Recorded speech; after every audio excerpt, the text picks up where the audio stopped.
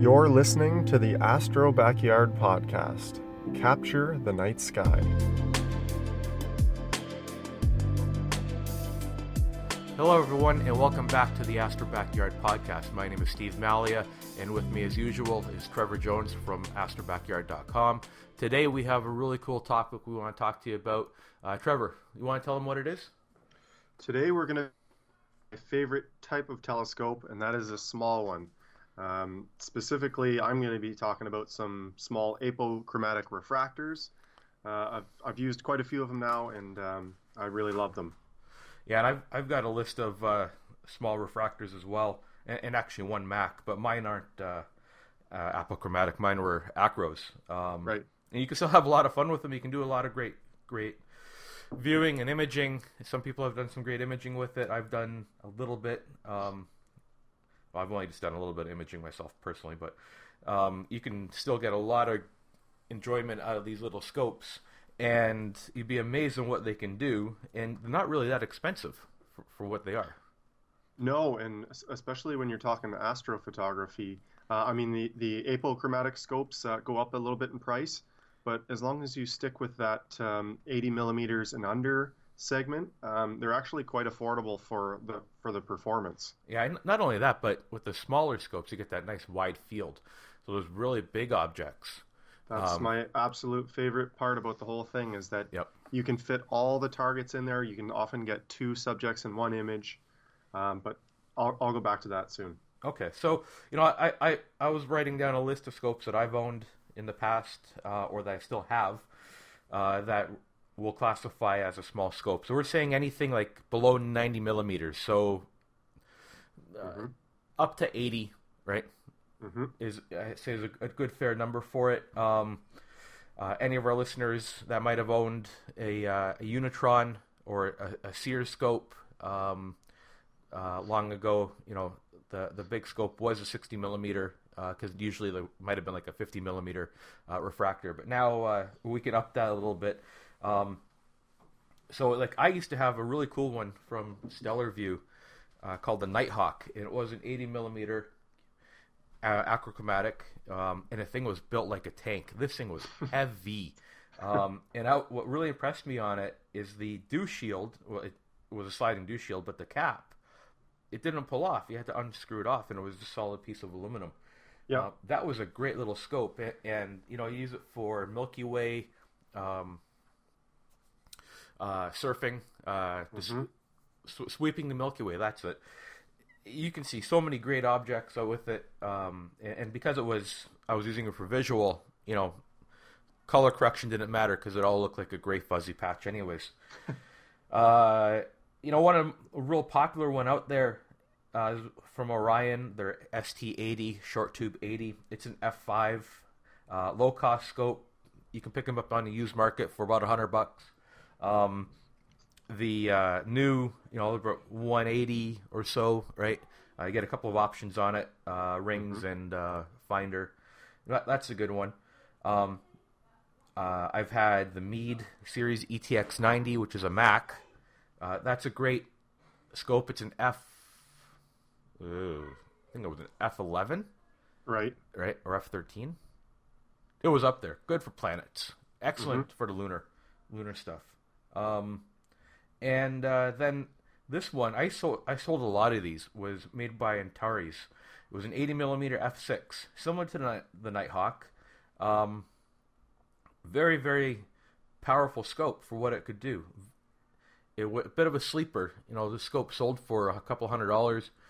I can never keep it on the shelf. Once word got out on cloudy nights about the performance on the scope, and it would, you could take the thing up to 200 times power, and it would still be tack sharp. It was just something about that lens. I remember hearing about that scope. It's has a legendary reputation. Yeah, it's not made anymore. And we looked into it for a while. I talked to Glenn at Sky Instruments, and he said he can't make them because the manufacturer for the lens isn't getting back to him for some reason, or they don't make it anymore. But it was like owning a Tim Hortons. Right? Yeah, it was like one of those situations where it was overperforming for its price, and as Yeah, soon as everyone found out about it, they were snatching them up. that was it. I had one. I had one left, and somebody found out and they bought it for me, and I was upset because I wanted to keep it for myself. Yeah. But that's my little take on small scopes. Little bit of knowledge about the Orion ST80, as good of a scope as it is. The Meade short tube 80 millimeter, it's the same scope, but it's blue. So you could usually pick that up around the same price with a tripod. Right. So if anyone sees it out there and they're wondering and they want to get that 80 millimeter scope, which is not only good for visual use, right? It's an awesome guider as well because it's That's a big nice aperture, it's lightweight. You can get rings for it that fit without any issue. The short tube you're talking The about, short right? tube, yeah. Yeah. I've seen that used so many times for guiding. Yep. The only thing you need to do is stick an extension tube on it when you take out the diagonal, and it's a great little guider. I've seen some pictures of people on Facebook using it for imaging. Mm-hmm. And really, when you think about it, an Acromat, if you're going to do, especially if you have a mono camera, a small mono camera, it should do really good because you just focus for each filter. That's right. And away you go. So yeah, if you're shooting narrowband, say H alpha with a mono camera through an Acromat, I've heard that there's no difference. No, it's quite popular. Even I have a buddy who had a big, I think it was a 6-inch or an 8-inch. What was the name of the company? But they make big Acromats, like really big. It's like we're talking like F10, like 150 millimeter type scopes. Yep. And the name escapes me right now, but they are used specifically for narrowband imaging. It's right. And it makes sense, really, right? So, that's my trip down memory lane with the 80 millimeter scopes, right? Isn't it great? Yeah. So yeah, I've used quite a few little scopes now. The first one, I had such a great experience with my Explore Scientific ED80, and that was a triplet. And I actually bought that used from a guy I met on a forum. He pointed me to a guy selling it on the American classified site Astromart. So there was a bit of a conversion there, but it was still a great deal. And man, that was an amazing little scope. So it was f6, as I mentioned, a triplet. And I'd say still probably about 40 to 50% of the images in my gallery on my website were taken with that scope. The focal length was 480 millimeter. So as you can imagine, that opened up quite a large area of sky, and I was able to capture some amazing objects, including Andromeda and Orion, and some of those amazing targets for the first time were all through that ED80. And something I wanted to mention about these little 80 millimeter refractors, and specifically the APOs, is that the prices will fluctuate between them a lot, but you might notice that the accessories included are always changing. So you really have to look, do you need a dedicated field flattener for it? In the case of the new Meade 70 millimeter that I've been using, there's no field flattener needed. It's more expensive, but of course you don't need a $200 or $300 field flattener. Some of them include an aluminum padded carry case, which is a huge bonus. Some of them will include tube rings or a different style of dovetail mount. So you really want to pick the best one for your specific needs. And when it comes to small telescopes, it's all about portability and the fact that they're compact, and you end up using them more often because they're so convenient to use and so reliable. So yeah, I would say for anyone looking at them, really take a good look at the accessories that are included and factor that into the overall cost. That's a really good point, Trevor. Talking about size and portability, they make an excellent grab and go. And then your requirements for a mount are not as extensive as it would be for a larger scope. So you can get a smaller go-to mount for less money, takes up less weight. You could probably travel with it much easier as well, and still do your imaging if you wanted to travel out somewhere very easily. Mm-hmm. I know I know we were just going to talk about scopes, but one mount that comes to mind. I love this little mount. Ioptron has a mount called the Smart EQ. It's a good little go-to mount. It'll handle a small refractor such as this, and it runs off batteries, AA batteries, 8 of them, and you can get easily with good batteries, 4 or 5 hours of solid imaging in a night, which I think is not bad. And so what's the biggest scope you get on a mount like that? Would that be an 80 to 90 millimeter refractor? 80 millimeter. I wouldn't push it beyond that. It's Right. only good for like 11 pounds. Yep. So you put a small little mount on it, a scope on it, and a camera and a little guide camera and scope. You're pretty much maxing it out. I wouldn't even on 80 millimeter. A carbon fiber scope would probably be better because it can be lighter. Yep. But yeah, you can still have a lot of enjoyment with it. See, that's why I liked the William Optics Z61 doublet. First of all, it performed exceptionally well for astrophotography, but it is because it's so small. I was running that on the Ioptron Skyguider Pro, which is more of a camera mount. I mean, it's a robust one, but with the counterweight on there, it had no problem with long exposure images with the Z61. So, I mean, talk about a portable and capable astrophotography rig. Just that tiny Skyguider Pro with the Z61, and actually, you can't beat that if you're traveling to dark skies and you want to do deep sky. Yeah, no, that's a good point. Because that has a built-in battery, so Yeah. you don't have to worry about power. No. The whole thing is That's a you good don't have point. to plug anything in. If you've got you got a battery in your DSLR, you've got the mount running, you've got a shutter release cable, you can automate your session. You're not plugged into a laptop. Yeah, It's well, and that mount has a shutter release feature built into it. it does, and I never ended up using it. No, I'm sure it's great. yeah. You can do your. I think you can set up your bracketing with on a keypad. It's an option, Crazy. and do everything right from there. You don't have to touch the camera, so no vibration, and just let it go and have a beer. Right? Yep. I like the sound of that. Yeah, or a whiskey, or two. So, you know what? You mentioned something. That Zenith Star was a doublet, Yep. right? And there was a discussion on Facebook on one of the forums I belong to, and there was a couple of points brought up about imaging scopes, and you have a triplet, like your Explore Scientific 80 millimeter was a triplet, right? Mm-hmm. And that one is a doublet, and there's some doublets out there that will give a triplet a run for its money because they have the good glass, like an FPL 53, which is a synthetic fluoride glass, and they're corrected so well, and the two elements are matched so well that they'll give a triplet a run for its money. Mm-hmm. So don't get hung up on a triplet versus a doublet when you get to these small scopes. And when you add more glass, you actually add a lot more weight. So it kind of defeats the purpose of that portability as well.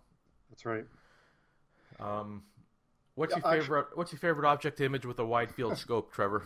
Like I know you've got a few. Well, when I think of a wide field target for a scope like this, the North American Nebula and the Pelican Nebula in Cygnus is pretty massive, and I mean it's just such a popular target. You just see it everywhere, all over Astrobin. But it's a wide field target that you couldn't dream of shooting with like an SCT. You could choose the Cygnus wall or something, but to get the full actual North America shape, you need a wide field refractor. Another point I wanted to bring up, and I hear this a lot, I think there's some confusion, is that so when you compare little 80 millimeter, or in the case of the William Optics 61 millimeter refractors, you start to get into the territory of comparing it to a telephoto camera lens. Mm-hmm. And so when you look at the f ratio of these scopes, they're usually like the Z61 is f5.9. And if you compare that to a high quality telephoto camera lens, like say the Canon 300 millimeter f4 that I happen to own, you say, well, okay, that 300 millimeter it's faster, it lets in more light. So it's got to be much better than that Z61. Why would I get this telescope when I could get this 300 millimeter f4 lens? The difference is, you'll want to take some test images shooting at f4, because what do those stars look like at the edges of the field of view at f4? You're probably going to want to stop that down to f5.6 or even 6.3 to get those stars nice and sharp. These telescopes were designed for taking pictures of stars. So not only is that focal ratio intended for that purpose, where these telephoto lenses aren't, they're designed for taking, landscapes and nature photography. So not only that, but focusing using a telescope with a precision 10-to-1 dual speed focuser is so much easier than focusing with a camera lens. Not only that, but you can actually lock the focus down. They have the dovetail plate to mount to your mount. There's just so many advantages to using a telescope for astrophotography over a telephoto lens. That being said, if you already have a nice lens, and especially a nice wide field one, they can be a better option, especially when you get into the 200 to 300 millimeter range, because there are very few scopes that actually go that wide. So that's my thoughts on telephoto lenses versus small, high-quality apo-refractors. That's a very good point, and about the telephoto lens.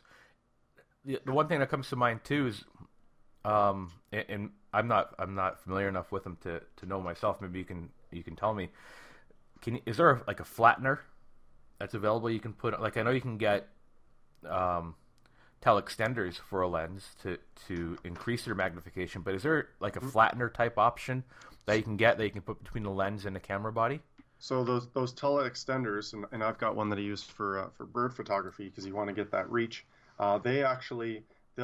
They'll introduce some chromatic aberration in your images. I wouldn't use an extender for astrophotography, because you even notice it in some of my bird images when there's bright sunlight. You can see that purple fringe around branches and stuff.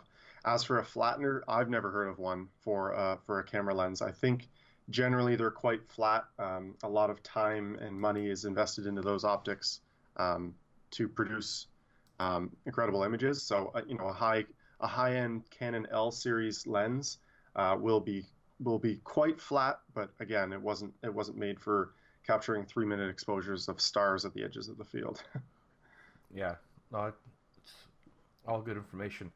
One thing I wanted to mention as well with these small scopes, if you're going to be doing any visual work, and or if you want to know what you can see with a small scope, there's a book out there. It was recommended to me. I went and bought this book. It wasn't very expensive, like, I don't know, $30, $35, something like that. It's had a few revisions.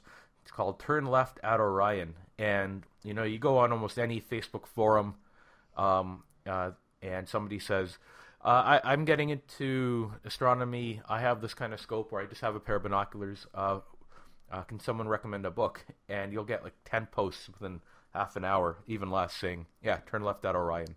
That's the book you want to get.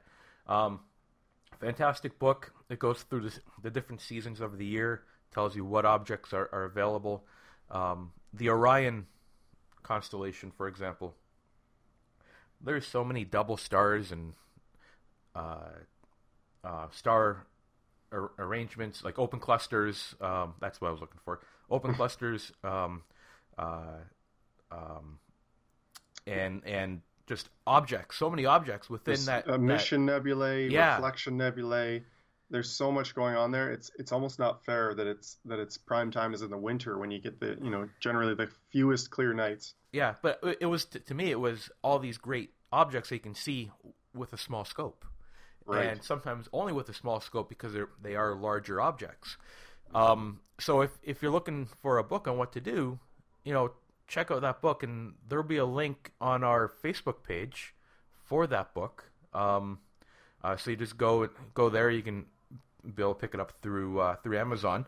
But I really recommend that book, because not only will it tell you what it's going to look, what you'll be able to see, but there's actually sketches in there, so it'll show you what it'll look like in a small scope or pair of binoculars. Cool. Because it's not going to be this big, bright Hubble quality image. It'll be that fuzzy patch, and what that fuzzy patch will look like. And if you had a larger scope, like an 8-inch Dobsonian, it'll show you what it'll look like in that as well. So you get a good comparison as to what it is. But so I would highly recommend that book to anyone who wants to know what they can see with a small scope. It's funny how it's still the best way to portray what you see visually through the eyepiece through a certain scope is by sketching it. There's still no better way to show how that looks. Yeah, no, I agree. I agree. I mean, it's not something I do very often, but I've seen when I appreciate the people that sketch what they've seen through the eyepiece, and the ones that I have compared when I've seen it, it's like, wow, that is what it looks like. So, I don't know. Yeah, so I think we've pretty much covered. And then some. Yeah. But, let's keep the discussion going. If anyone has any questions or want to make some comments, hit us up on our Facebook page, Astrobackyard Podcast, and let us know what you do with your small refractor, or if you have a small Mac, or even if you have a small little 90 millimeter, 114 millimeter. I know I said less than 90, but Newtonian. Those are fairly small, and they can be pretty wide field as well. So I really want to know what people are using. Trevor, I'm sure you want to know too. And tell us what you've been doing with it, and how you travel with it. Do you image with it? Send us a picture. Let us take a look. Yep. And as one final closer, I've recently reviewed the Meade 70 millimeter quadruplet astrograph, and I'll be releasing that review on my blog this week, and hopefully a video soon. So if you're interested in that scope, it's an excellent little apo refractor. That's great. All right, everybody, have a good day, and hope that your nights are clear, because mine haven't been. And I'm starting to get a little sad. Yeah. All right, everybody. Thanks for listening, and we'll catch you next time. Clear skies. Clear skies.